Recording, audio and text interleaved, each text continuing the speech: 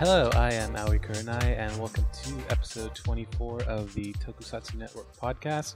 Today we are going to be talking about winter anime. The winter anime season finished about a month ago. We're into the spring season now, but we're going to take some time to talk about the awesome shows that were out last season. So today I am joined by Kitty. Hello! And Nick. What's up?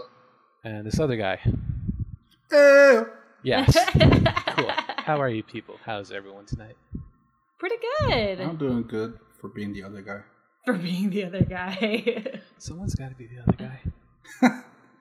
So, cool. Last season, it was cool. There were a lot of shows people liked. Erased was probably the show of the season for a lot of people. We had Active Raid, which was like a tokusatsu anime. And we had Showa Genroku, which was really cool. I don't know a lot about anything else that aired, so I guess we will go around and talk about our favorite show of the season, and we will start with Nick. Oh, okay. Man, my favorite show of the season? Probably Lupin the Third, Part 4. Nice. And this was actually my first time watching a Lupin anime. Like, my only experience with the franchise was, I think, a video game on PlayStation 2 a few years ago. But, so this season, or part, was set in Italy. And so, it's Lupin and the crew, Daisuke, Goemon, Fujiko, hanging out in Italy, robbing people and all that good stuff. And for the most part, it's a pretty episodic series, which I guess is normal. Again, I don't know, this is my first experience with it. But there is like this sort of underlining story that pops up every now and then about this thing called the Dream of Italy and how it relates to Lupin's wife, Rebecca Rossellini. She's a rich socialite who likes to, pull off heists in her free time because she's looking for excitement and adventure in her life. And that's why she falls in love with Lupin. So there's a little bit of a rivalry between her and Fujiko throughout the series. And it just gets really bonkers, and I like that. I like that a lot. Because, are we doing spoilers? I guess we're doing spoilers. We have to do spoilers. We always do spoilers. We're doing spoilers? Yeah, let's go. Okay. Are we doing spoilers? Well, I can't imagine it's going to be too spoilery considering what it is. Okay. Well, you get to the point where the main villain of the season is Leonardo da Vinci, Nice. who's sort of like resurrected through this weird thought gestalt. I don't know how to put it, but there's this thing called the Dream of Italy, where it's like this environment that your thoughts go to, and so they take the thoughts of like all the geniuses in the world and what they think of Leonardo da Vinci, and they put that into a cloned body. And so then he's like, you know what? This modern 2014 whatever, I don't like it. It's ugly. I'm gonna remake the whole world. So it ends with him trying to put everyone on the planet into this mindscape. And while he takes their personalities out, he'll put his own personality in so that everybody is Leonardo da Vinci. And I thought that was really interesting. And the premise and what the premise of everything is how Lupin outsmarts people. Now, there's the episode where he gets caught by the inspector dude, and they send him to a normal prison. He breaks out because he's Lupin. Send him to solitary. He breaks out. So eventually they've got him in like a 10 by 10 cell, this iron cell on an island. And the inspectors then has to sit there outside his cell 24/7 so that Lupin can't escape. And he escapes anyway. So it's just nice. It's just a fun little series about Lupin outsmarting people until he gets like the ultimate foe in Leonardo da Vinci. That sounds awesome. George, Yep. because I remember watching an episode of Lupin. Was that part 4 or part 3? I think it was part 2. Oh, dang. Yeah. So, so there have been 4 Lupin animes. They all ran for different lengths. The longest one was the second. And traditionally, there is no overarching story in Lupin. It's just, hey, here are adventures from this band of thieves. Maybe we'll do 1 or 2, 3 episode storylines. So to have that in season 4 was really, really unique. And Nick, so since you actually saw it all, how do you think they pulled that off? Do you think it worked, or do you think maybe it lagged, or like, what's your take on that? It worked for me because it was still mostly episodic. There's an episode where they go to a haunted mansion. There's an episode about a circus magician. There's little stuff where sometimes they're thieves, sometimes they're helping people out. Sometimes they're just doing clever stuff because that's what they want. They're not really in it for the money, sometimes. But a lot of times they're in it for a challenge. And I like that. But the overarching thing, which involves Lupin's marriage to Rebecca Rossellini, the rich socialite / jewel thief, leads into this idea because you find out that her first love was a scientist dude who invented the process called the Dream of Italy, which is, accessing someone's mindscape or inviting them to a central mindscape. I'm not really sure how it works, but basically Lupin was able to meet the dudes, imprint his personality after the dude had died a few years ago, because he stored himself within the Dream of Italy. And then that goes into the fact that, because all throughout, normally, Inspector Zenigata is the one who's chasing Lupin, but they also bring in MI6, and this one MI6 agent whose name is... Is it Bond? No, Is it it's James Agent... Bond? Oh. It's Agent Nix, NYX. I see what's going on. So, what happens there is that MI6, they're the ones who clone Leonardo da Vinci. So they're the ones who are trying to steal the Dream of Italy. And, Lupin runs afoul of them. They're not really after him. It's just that him being who he is, he keeps getting into situations that involve MI6. Because he keeps trying to steal stuff, or he keeps showing up in places that have to do with, like, big conspiracies and whatnot. Right. So they clone Leonardo da Vinci, trying to create their own, like, super weapon person. And he escapes, and he's evil-ish. Just arrogant, really arrogant. So I like that it's different, smaller stories that build towards Leonardo da Vinci out of nowhere. That sounds really cool. Like personally, I've only seen the first episode. Have any of y'all seen it? Which one? I haven't seen any of it. Cool. It's the recent one, yes. Like, I could have sworn I watched the first episode of a recent one. yeah. Did he have a blue jacket? I know that's a thing that like differentiates the seasons. Was and he part like 4 is the blue jacket season. getting married? I think. Yeah. Yeah. So you've seen it. Cool. So yes, what did you think about that episode? I thought it was super fun. Like, I've never seen anything Lupin related before. Except for that. That was my first time watching a Lupin episode. And I thought it was really fun. I wasn't able to get to it just because of all the other crap that I was watching. But I really want to watch this season just because it looked so much fun. And I can see the charm of the older shows, but if it also has this plot about Leonardo da Vinci, I want to check it out. Yeah, because I know this show sort of just came out of nowhere, and that's really strange considering it's Lupin. It's this iconic franchise in Japan, and one day the animation studio's like, oh, by the way, we're going to be airing this show in Italy, so that's a thing. And people were kind of, pissed off that they wouldn't be able to see it in Japan, but then it aired in Japan, and it became really, really huge. I was surprised by how much people ended up liking it, and especially people like Nick who haven't really seen it before. That's why I was interested in knowing just how they handled the overarching story, because you don't see that in Lupin, and I've always wanted to see how they would take the characters into like the modern era of storytelling. When did part 3 air? Like in the early 80s, I think. Are you serious? Yeah, it's been a while. There's been other things like movies, and then And Fujiko TV had her specials. own show. Yeah, I heard about that one. I heard that one's really interesting.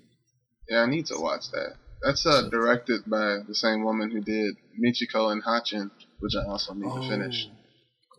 Cool. Yeah, part 3 was 1984. Oh my god. Yeah. So it's been a while. There have been like movies and TV specials every single year, most of them anyways. Then there's that one live action thing with Oguri Shun. Has anybody seen that one? I have not. I'll Guessing. check that out. Yeah, that's directed by Takeshi Miike, I think. Miike? Mm-hmm. So yeah, that would be cool to check it out. I think he would really be cool at doing that style in live action. Yeah. So, all right, next person, Kitty. Yay. I actually watched a lot of anime during winter season. Most of it was old. But like some of it just had to be done. Like my roommate stopped watching Sword Art Online at episode 12 or whichever one was when they wake up in the hospital, like in SAO World Ends. He stopped there and thought that was the end of the series. It should have been. Yeah. Well, that's a whole other story. But like he didn't know about the rest of or rather season 2 or the rest of season 1, however you choose to see it. And he didn't know anything about Gun Gale Online, like none of it. And so he was like, "What? There's more?" So we had to like start over from the beginning and watch through all of it. Wow. I also spent most of winter season being very upset that there was not more Shokugeki no Soma for me to watch. Yeah. But Oh yeah. yeah, it's coming back for summer and I'm so excited. I just want it to be on all the time. I love that show so much. But I think my favorite show that came about winter season was Konosuba. Oh my god, there's nothing about the show that I don't like. It's did any of you guys see it at all? No. I've only heard about it. I really Okay. want to. So, basic rundown without giving away too much is you have this guy who's essentially a NEET, a not educated or employed teenager, I think is what that stands for. Training. And, Yeah. Training. Yeah. Oh, yes. Not educated or in training. Or not educated, employed, or in training. There it is. Right. Yeah. And he dies in a really, really stupid way. Like, it's horrifying. And so when he dies, this goddess, Aqua, gives him the option to either go to heaven, where she says it's super boring and no one has sex, so why would you ever want to go there? He can be reborn into the human world, but he won't have any of his memories. Or he can be reborn with all of his memories and at his current age into basically a fantasy RPG world where things are kind of shitty and there's a evil demon overlord, but no one is choosing to get reborn into that world because everything is so shitty. So the world is getting really unpopulated and they need more souls to go there. So is it a like different dimension or literally just like a different world in the same dimension or? They don't exactly explain it. I guess it's like a different dimension. But so basically what they say is, you can pick one thing to take with you. And this goddess just keeps making fun of him for like how he died, how he's just an otaku, like he's not really worth anyone's time.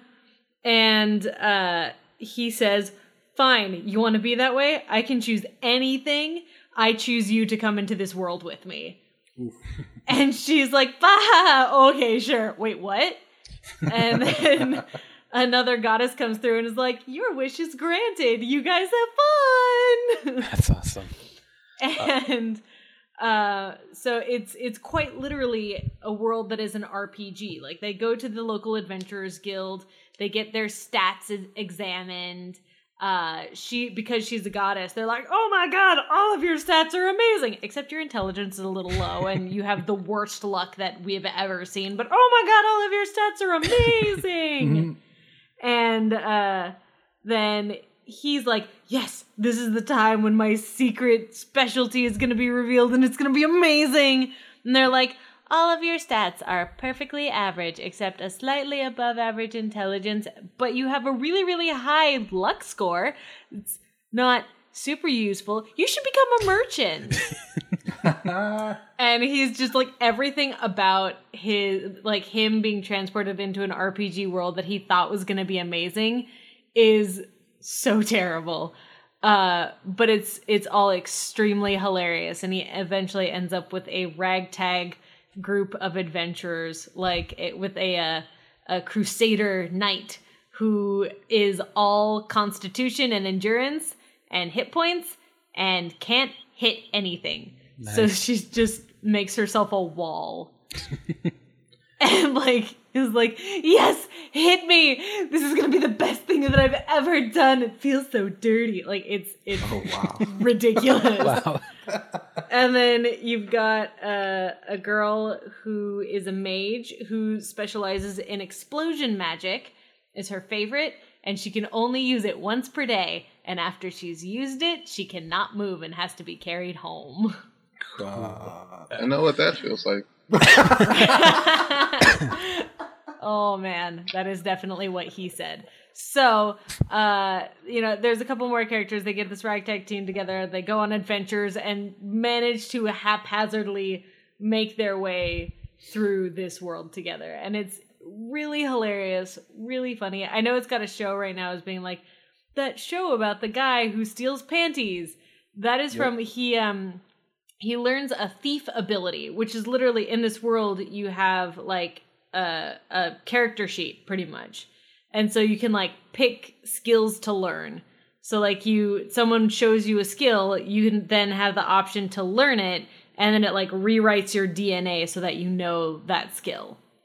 And so he learns this steal ability, and the first time that he uses it, he grabs a girl's panties, and it's because his luck score is so high that he automatically gets the thing that he would want the most.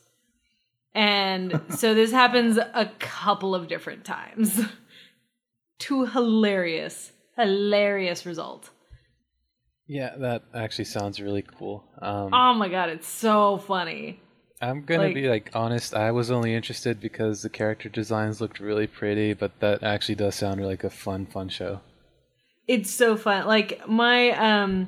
My roommate has not always found anime humor to really be his thing. Mm-hmm. But he plays Dungeons and Dragons on Q Times with me.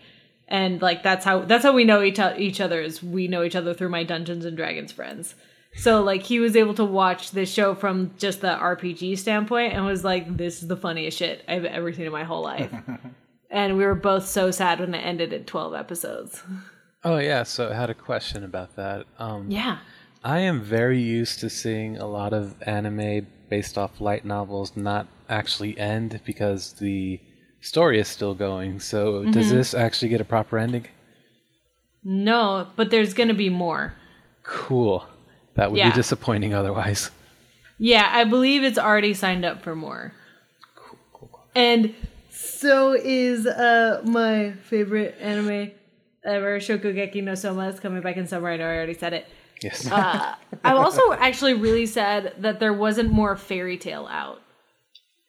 I don't know why I expected more Fairy Tail than there was. Is that a year-long series, or is it I don't know. Fairy Tail is a show that I started watching late in the game. Uh-huh. So I've pretty much been binging it. It's in the entire time that I've known of its existence. And I only fully caught up this season.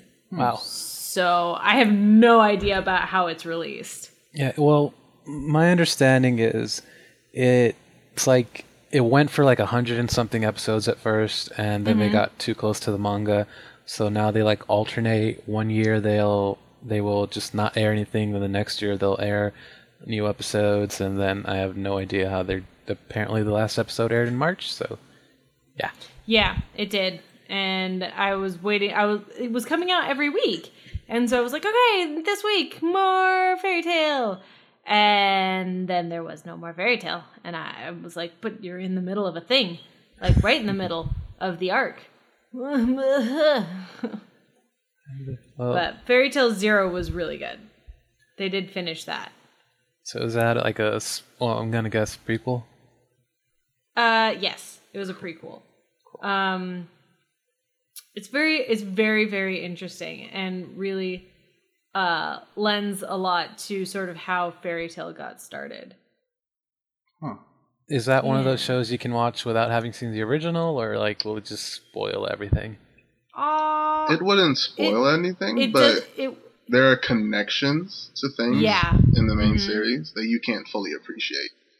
Absolutely. So, like, people's grandparents and whatnot. How many episodes is Fairy Tail? About 266. Oh, dear God. Yeah. Yeah. I mean, it's not bad, Naruto or... But I caught up pretty quick. Yeah. It's just that I had to stop because they changed animation studios, and the animation is garbage right now. So I'm reading the manga at the moment. So they switched to animation studios, and I got really upset. And I don't even want to talk about it, but I will. I was so mad when they switched to animation studios. Like, I flipped on the first episode and everything was wrong, and I just pouted and didn't even want to watch it for a really long time. How noticeable is it? Was it just, are the characters instantaneous? the same, as soon as different immediately character noticeable. Artists. Different, like, people will change outfits in the middle of an arc. And it's ugly.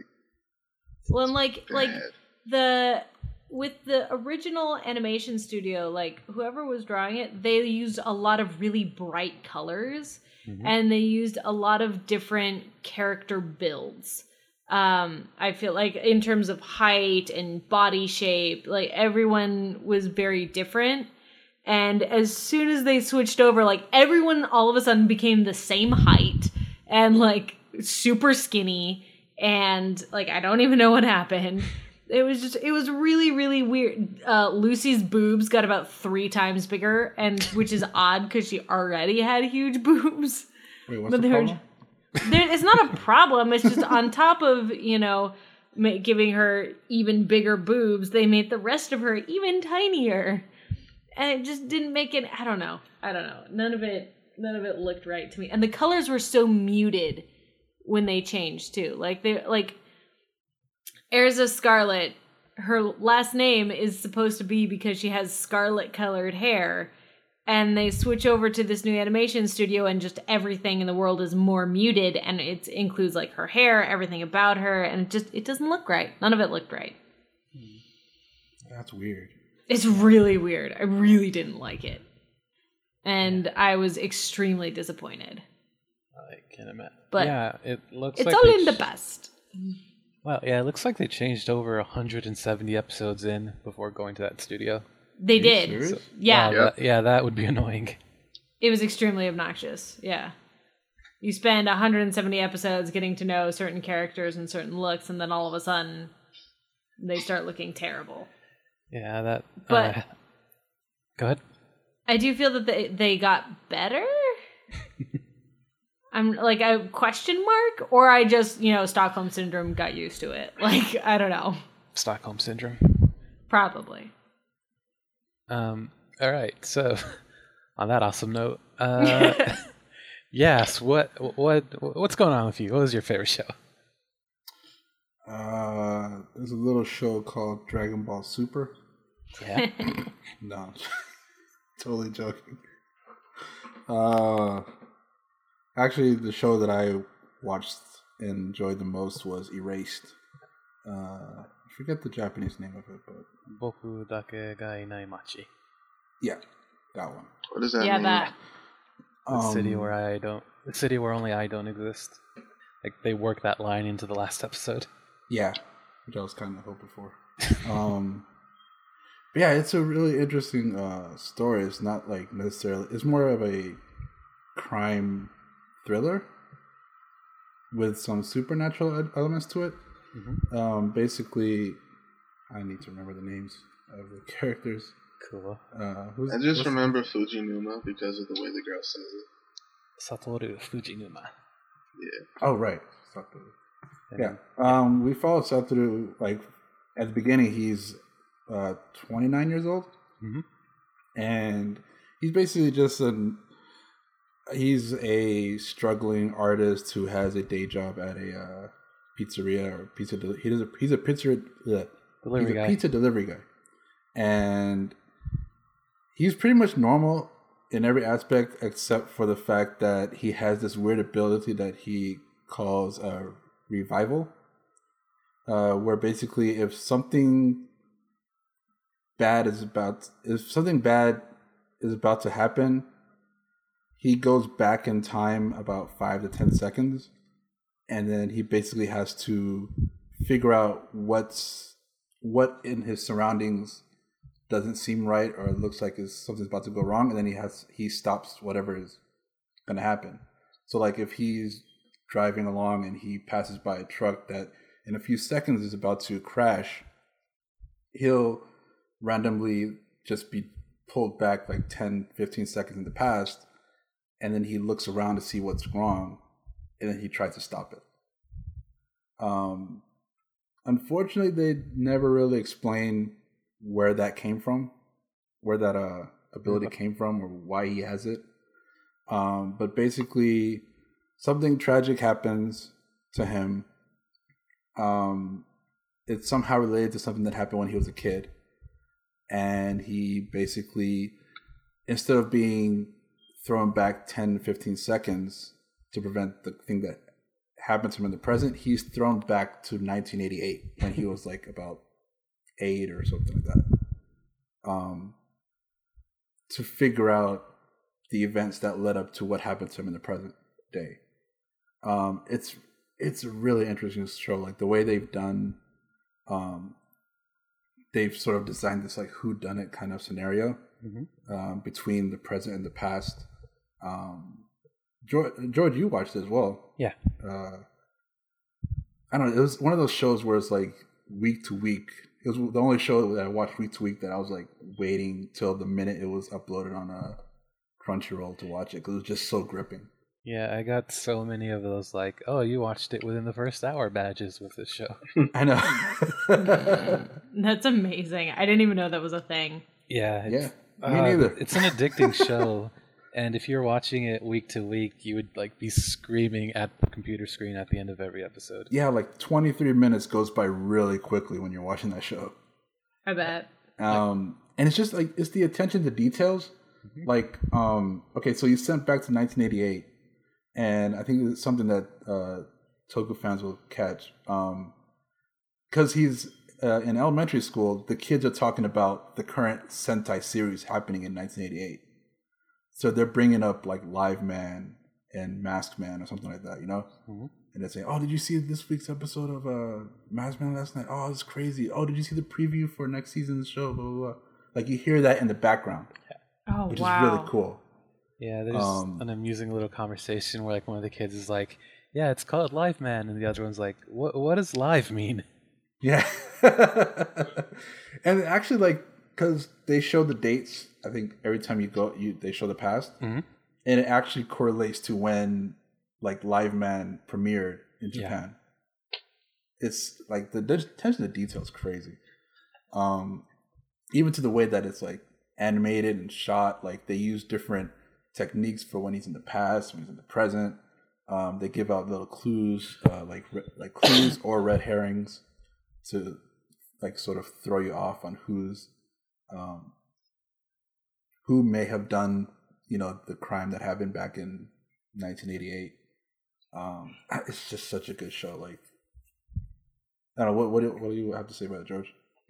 It was a good show. It was really addicting and really, really compelling. Like I said, at the end of every episode, I would be like, come on, where's the next episode? I would be like angry. So at one point, I just remember thinking, yeah, I can't wait for the next episode. 1 week's too long.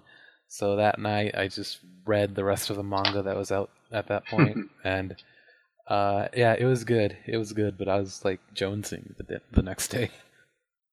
I watched it too, and I read ahead. Yeah. Because, you know, I wanted to know what the mystery was. But for me, the mystery wasn't like the main draw of the series.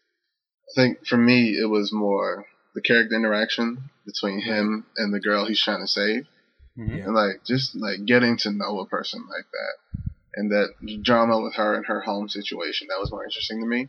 So once that was resolved, I think like they have 3 episodes left, and then there's that moment where there's this really huge hint as to who the killer is.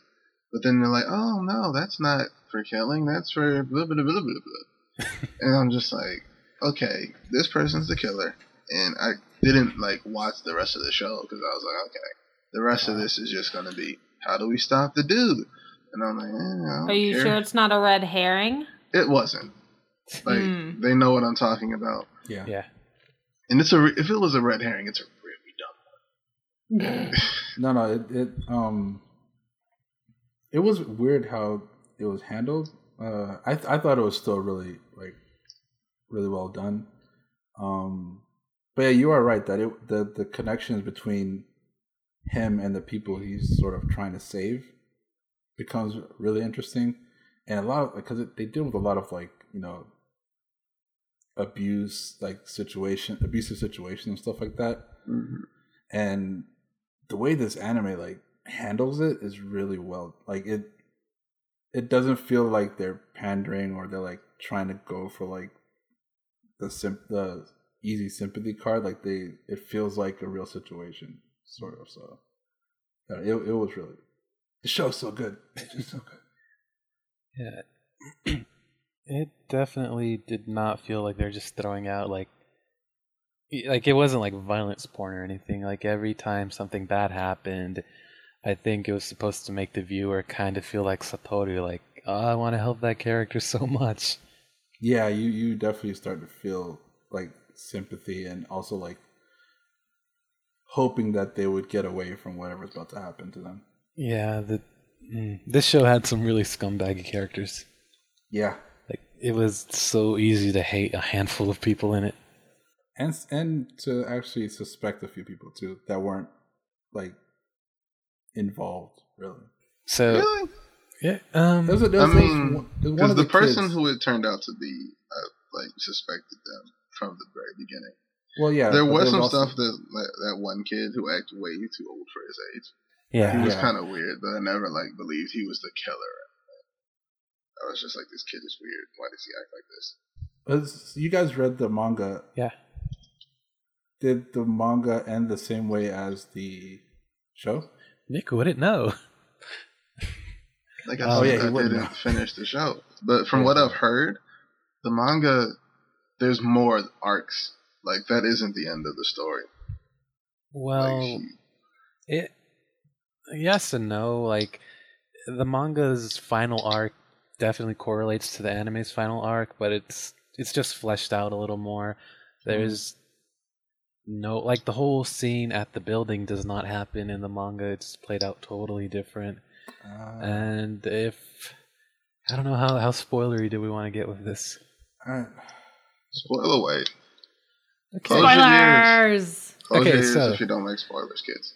So, like, in the anime, Yashiro kind of just throws himself off that building or gets thrown off, I don't remember, and they land and he gets arrested. But in the manga, he kind of like lights himself on fire in the middle of the forest. What? Yeah. Okay. That's a little much. Wow. That's different. Yeah, it was definitely so different. if an anime character lights himself on fire in the middle of the forest and nobody's there to watch it. No. Obviously it didn't happen. Oh my god. Oh, Nick, so since you've read the manga, I don't know if it's just me, but holy crap, that was some ugly art. Was it or was it not? Yeah, it was pretty fugly. The artist did not really know how to do proportions, so you would get this teenage high school girl walking around with like these thick, beefy arms that just did not fit. What? And in that regard, I'm really happy that the anime actually worked a lot better than that. I think they take the best of that guy's character designs and just translate it really well to this nice fluid animation. Oh yes, so I think you would be good to talk about this since like you were pretty stoked when you found out. But yeah, the year that the opening song was released, 2015. 4? Yeah, because remember how it correlates to the story? Huh? Oh, what opening song? What are we talking about? Okay, so let Yas explain it. I think I get it. Yeah. Okay, so the opening song in the anime is by a group called Asian Kung Fu Generation or Asian Generation Kung Fu. I forget. First one. Okay. Yeah. And I thought the song came out like recently, but it came out in 2004. And when I saw it, I was like, "Oh, that's because the present day of the show is in 2004." And then I was like, then I think George pointed out, no, it's in 2006. That's when the story originally took place. But I believe when he goes back the last time to 1988, he gets stuck there because an event happens, and then he's left to live out time as normal again. And I think when he was basically in a coma for 15 years. Yeah, it was a while. And I think he comes back to consciousness in 2004. Mm-hmm. So that was. Oh my god! I didn't even put that together till now. Yeah, these people had an amazing attention to detail with the show. I love it when shows do that. When it's like it's so well thought out. And it's called like Riri or something like that. Yeah. I'm still not sure what that's supposed to mean. I guess rewind. I don't know. Japan. Don't worry about it. They don't really know how to use the re. Yeah, it makes sense to me. No. Oh my god. Yeah. That's amazing. They went above and beyond in making the show. Kitty, you should totally watch it at some point. You should totally watch this. Even though we spoiled it. Yeah, I'd heard really good things about it. It was just not one that has made it onto my list yet. But I don't know. There's not really anything that I think I was looking forward to much for the spring season. What I don't want to like jump ahead, but what's coming out in spring?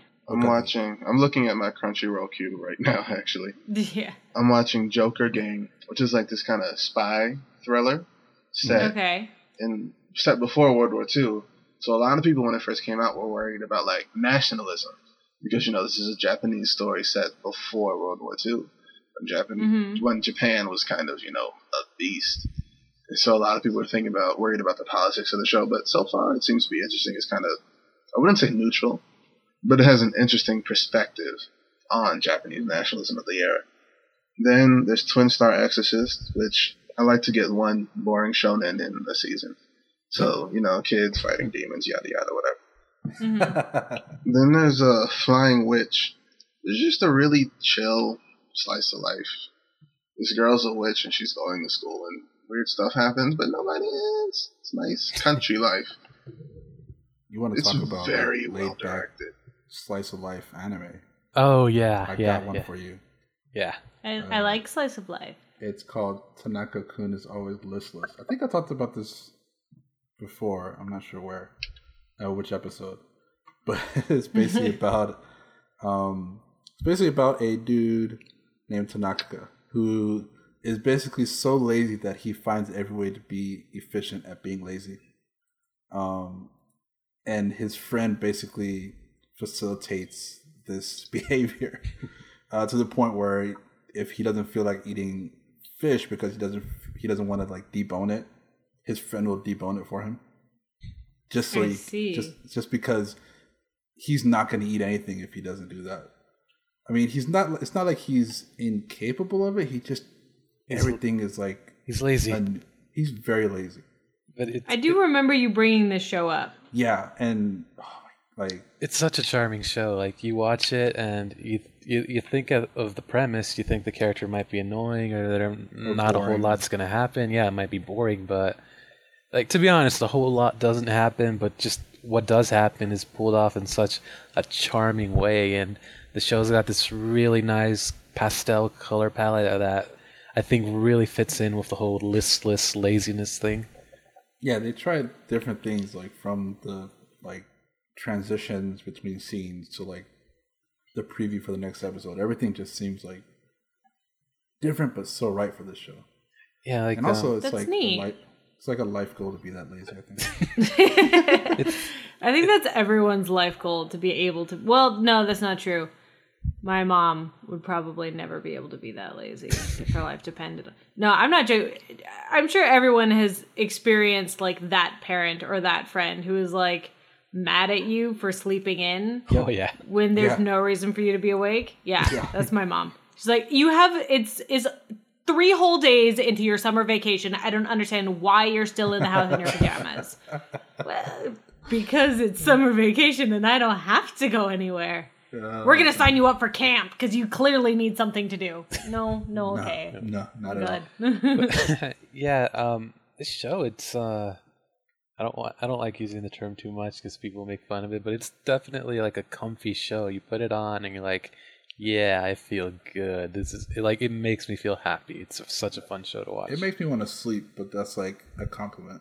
Like, to be honest, when we finish recording, I'm going to get in bed and watch an episode. That's awesome. It's just such a cute, charming little show. Like when Yas was talking about all of like the bumpers and stuff, I remember at the end of the first episode, the preview for the next episode is playing on a cell phone the main character is watching. Like he's at a desk, he's writing something with a pen or with a brush. Like he's basically writing the name of the next episode on a brush on a piece of paper, but the camera's in front of him, so you can't see it clearly. And he has his phone propped up on the side, like on the side of him on the desk, and the preview's playing, and you can hear the audio like faintly, and you can barely see the picture of it because it's tilted away, almost away from you. But you're just watching him paint, and then. He's so lazy that he never finishes what he's writing. So then they show the title card, the title card of what he wrote, and it shows the name, and then it just trails off. Like you can see where he fell asleep, and the brush just like slipped away in one long line. That's hilarious. It really is. I feel like it says something about me that you guys are like, yeah, this is the perfect show to fall asleep to because like that's the kind of show it is, and I'm like, right, and here I am falling asleep to Criminal Minds and Law and Order. Hey, no, I do that too. I fall asleep to The Walking Dead, so see, yes, it's a boring show. Wow, you gonna do that now? Shots fired. He's not wrong. Yeah, I'll do this now. I don't think I watched The Walking Dead past part of season 1. So. Walking Dead is the most popular garbage show. I gave up on like season whatever the season before last season was because it literally just becomes a string of characters walking for a long time, being miserable and hopeless, finding some hope, something goes wrong, they lose that hope, they walk for a long time, miserable and hopeless, more hope, repeat. It's like, it sucks. Yes, I hate you for introducing me to this show. Because you're stuck liking it. I still like it. Yeah, I just. To go back to Erased, real quick. There was a live action film that came out, I believe. I think it's already out. Yeah, it already came out. So basically, with that, the anime was pretty much used as like advertisement for the movie, which is not super unheard of, but like rare enough that. Like, it really took me by surprise that it basically came out around the same week that the anime came to an end. And I know they did a few things different, like the setting is a little different, and it's more about, like, murderers, like multiple murderers, I think. And it has this really weird international title that's like the Munich case or something, and I don't know what that's about. Really? Yeah. Yeah, so I do want to see it at some point, though. It's got it has what's his name? Tatsuya Fujiwara. Yep. Oh, Nick. So something, since you're like an Ultra guy, something you might be interested in is: do you know who voiced Satoru as a kid? I knew the princess from Revenge of Belial. Yeah. Really? Yeah. Yes. I don't know, to me that was really cool. Like whenever you see tokusatsu actors just pop up in anime, in roles you just don't expect. Isn't Shinken Blue a voice actor now? It's very sporadically. I think he was the main actor in Galactic Prince, Majestic Prince, yeah. which like that also had like Gokai Silver and a couple other Sentai actors. Just Gokai Yellow's she's in a ton of stuff. active, right? yeah, she's straight up quit screen acting. I think. That's a shame. We've talked about our favorite shows. Actually, I just realized I forgot to talk about my total favorite show. Okay. I didn't know it was a winter show. But I guess we don't have time anymore. No, we do. Yeah, go for it. Okay. Well, my actual favorite show is Concrete Revolution. Because during this conversation, I realized like when it Is aired. that a winter show? Yeah. Oh yeah. It ended in December, so I guess that counts. Oh, okay. No, that's actually a fall show. Ooh. Oh, it is? Yeah. Like. Okay, never mind then. It's weird. We'll talk about it. The second season's a spring show, so we can talk about it if we do. Go ahead, talk about it. Okay, well, I mean, we're Tokunet, obviously. So, as Toku fans, I need all of you to watch Concrete Revolution. I mean, It's on the list. I mean, we don't. stuff happened. And like, I'm not finals just talking hit to me. you two, I'm talking to the audience as well. I know, But, we're the ones here. So Let me finish. So, basically, the premise is take all the stuff you know about like real world Japanese history, and then take all the anime and the toku from like the 60s and the 70s and the 80s, and just smash them together. So you've got political unrest, you've got student protests, you've got this real important, I think, is it a train crash? It might be a train crash. You got stuff going on with like diplomatic relations with the U.S., and then you put a lens over that of superhumans and policing superhumans and registering them. What's their place in society? And, should they be allowed to live? And one of the things is, like, every single character is a reference to something from that time period. So the main character, Jiro, which is obviously, like, a main character name, he's, like, Kakaider and Cyborg 009 mixed in one. Also, spoiler, Godzilla in there too. Then you've got your standard magical girl. You've got the Skydane, Kyodane, the two sibling robots from that one Toku. You've got them. Tetsujin, you got this one dude who's Robo KGK. Yep. Who has to kill Space Sheriff Gavan. It's just a lot of mashing up of stuff, but it's a very thoughtful show because it takes all that, it puts it over these real world events that were happening in Japan at the time, and everyone has to pick a side, kind of like Civil War, which I'm going to see this weekend, hopefully. But is that coming out already? yeah, I've already seen it. Shit. I hate you, George. Anyway. So it's really thoughtful about like the nature of justice, the nature of what's right and what's wrong. And it gets kind of dark. Like the dude, the robot detective, in the most recent season, the spring season, he lobotomizes himself because he's having a crisis of conscience. Because he's part robot. He was a human detective, he died, robot body, you know how that works. But because of the changes going on in society, he's like, I don't know who the bad guys are anymore. But I'm a robot. I have to be absolute. The world has to be black and white.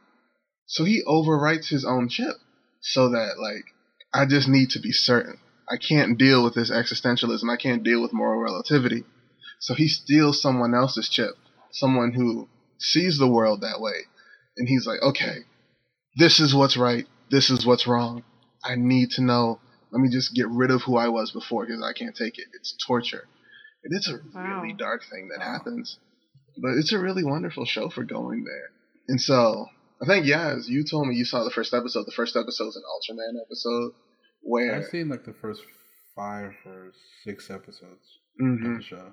It's a really good show, but it's kind of dense, is the thing.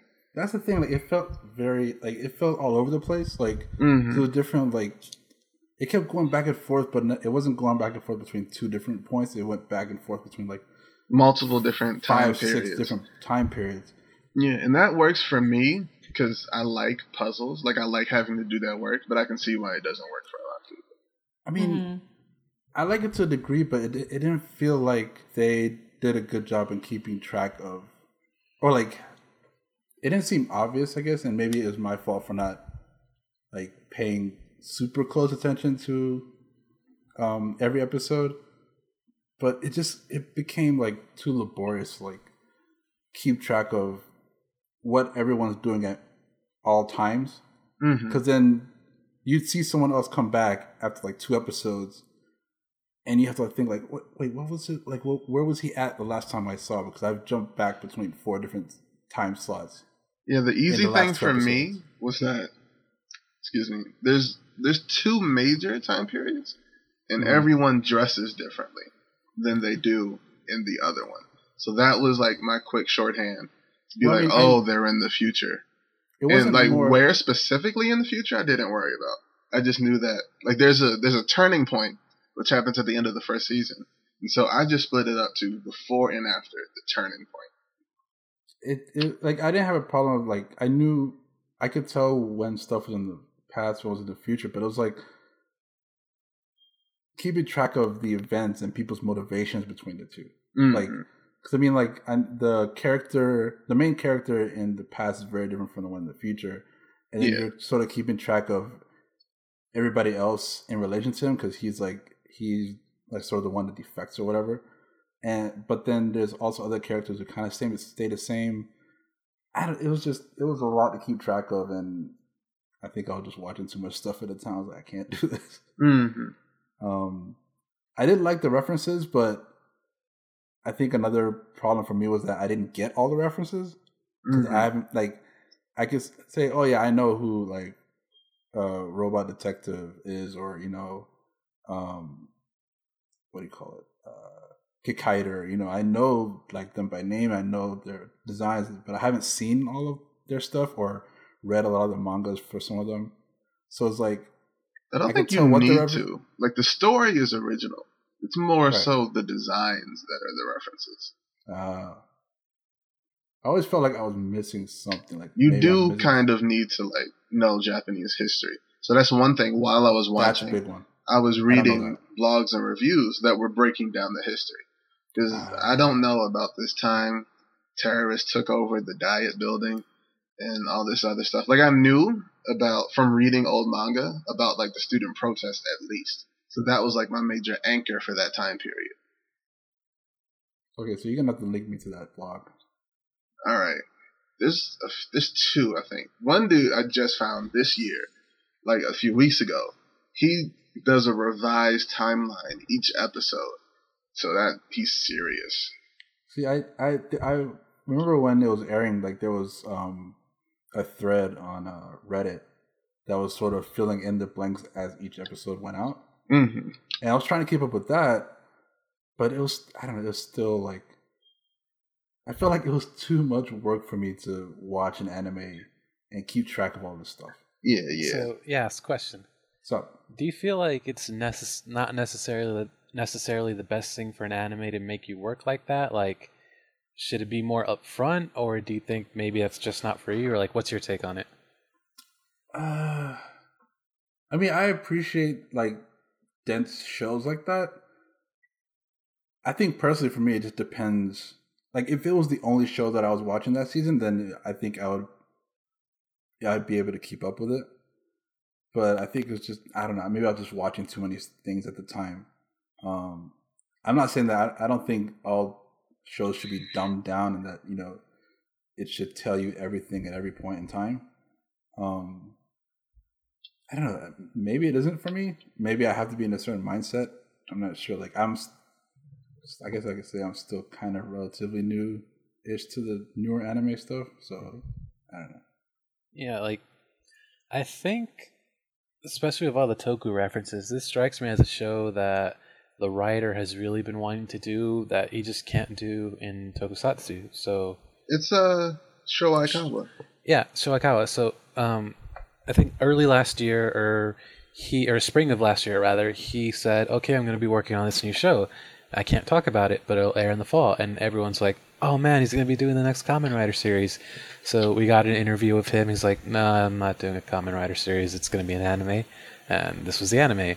So he was a head writer on Kamen Rider Blade, Kamen Rider Decade, and Bokenger. So I think somebody coming from the tokusatsu field will always, in the back of their mind, want to do something that can aim a little higher than your average tokusatsu. Maybe they just can't pull it off in tokusatsu because of what it actually is. So that's why you get anime, which is not necessarily always going to be the highest brow stuff, but there are shows that like really make you think about what you're watching. Right. So I don't know. Go ahead. I think it was the whole time jumping that screwed me over. Now that it's actually over, would you be willing to give it a shot if you could maybe watch it in 1 or 2 episode bursts? I think so. Like, especially if I get the links to the blogs that Nick is talking about.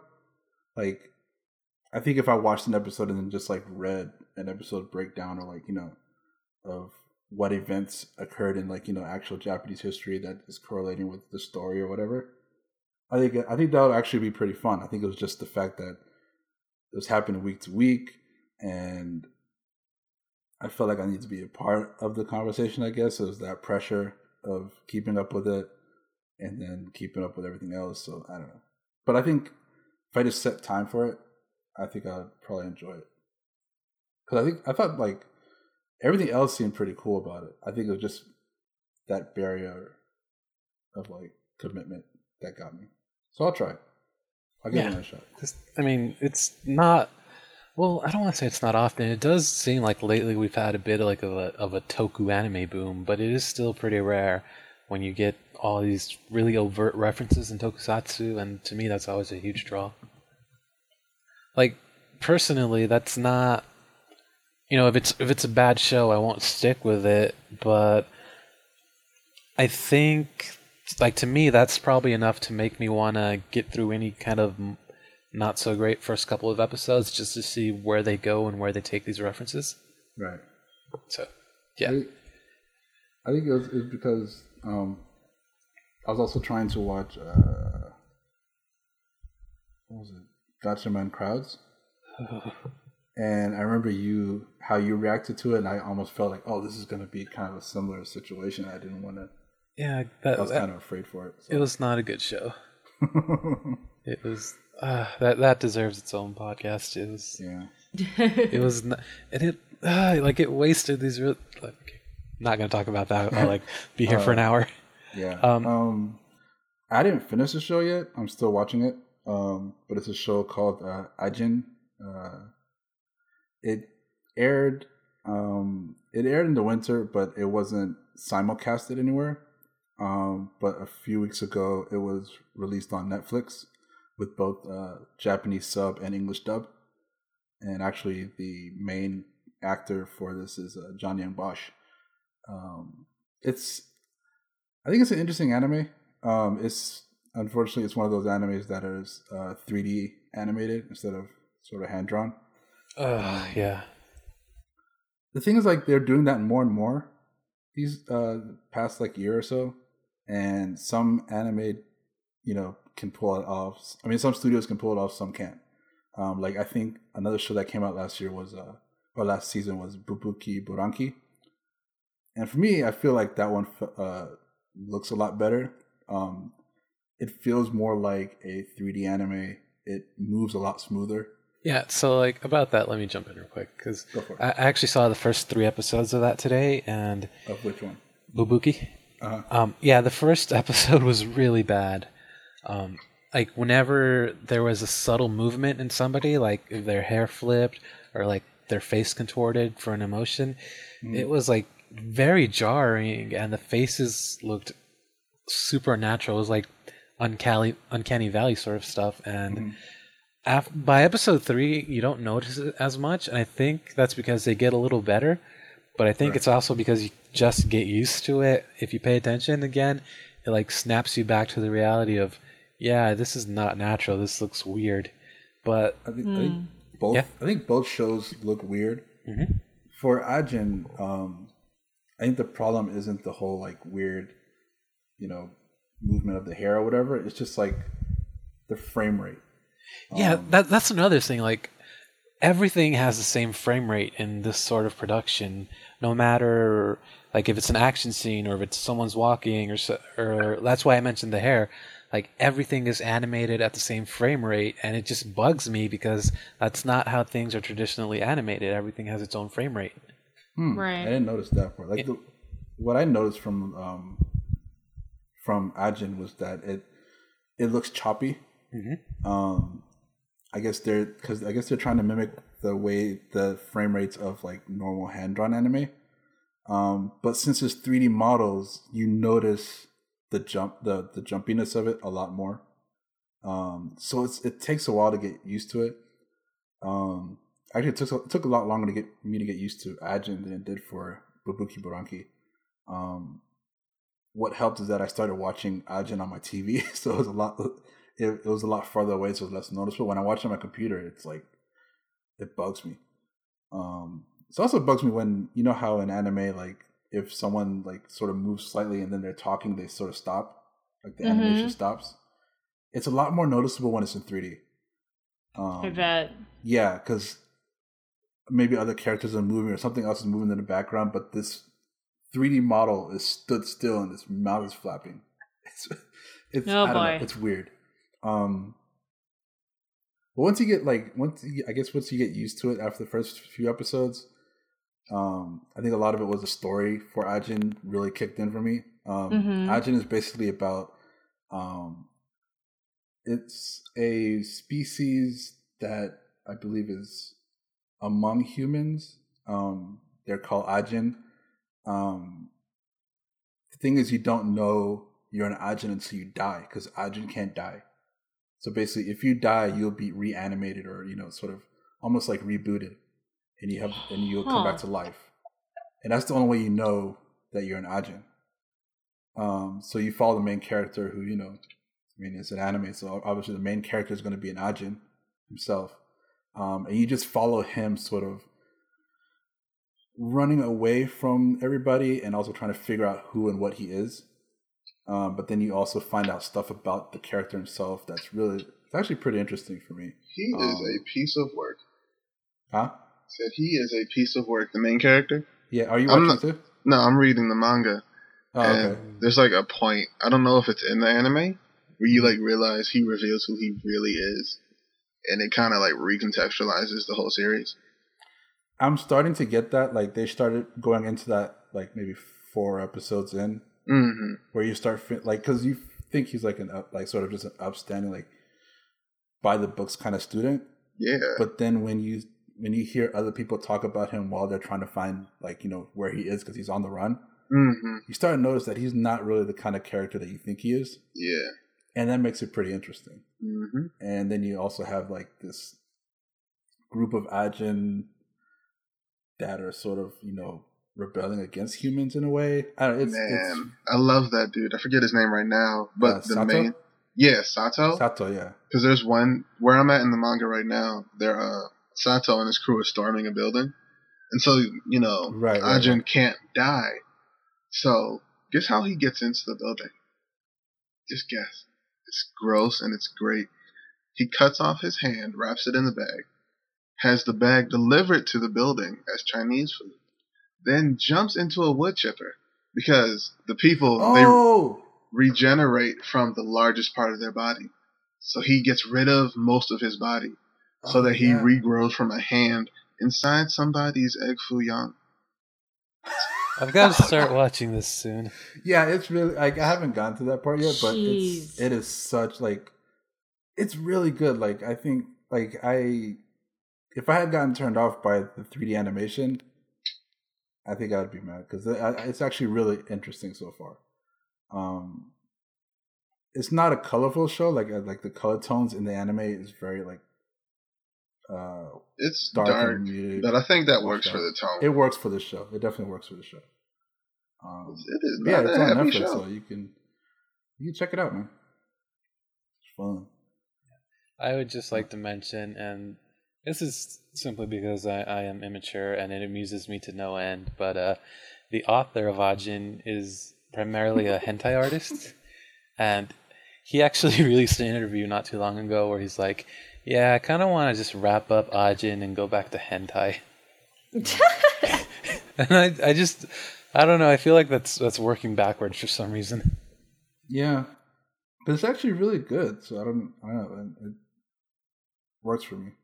I'm actually glad that it got picked up because it was getting a little frustrating. Sort of like Dragon Ball Super. Oh boy. We're gonna have to talk about that one day. I have to watch it then. Well, it gets better. It gets better. Cool. So that's been the winter anime podcast episode, rather. I am Aoi Kurenai, and once again, I was joined by Kitty. See you later, guys. Nick. Uh-huh. And that other guy. How did I get demoted? It happens. Wow. So, from all of us here at the Tokusatsu Network, we hope you enjoyed listening. We hope you enjoyed listening, maybe watching the anime too. Whatever. Right I'm looking at a thing of 5 staring at me in the eye, but whatever. Yeah, we hope. Whoa, shut up. We'll be back next time when we talk about the financial repercussions of Gogo Sentai Boukenger. Wait, what now? What? Huh? Bye. What happened? Okay, bye. Bye. Adios.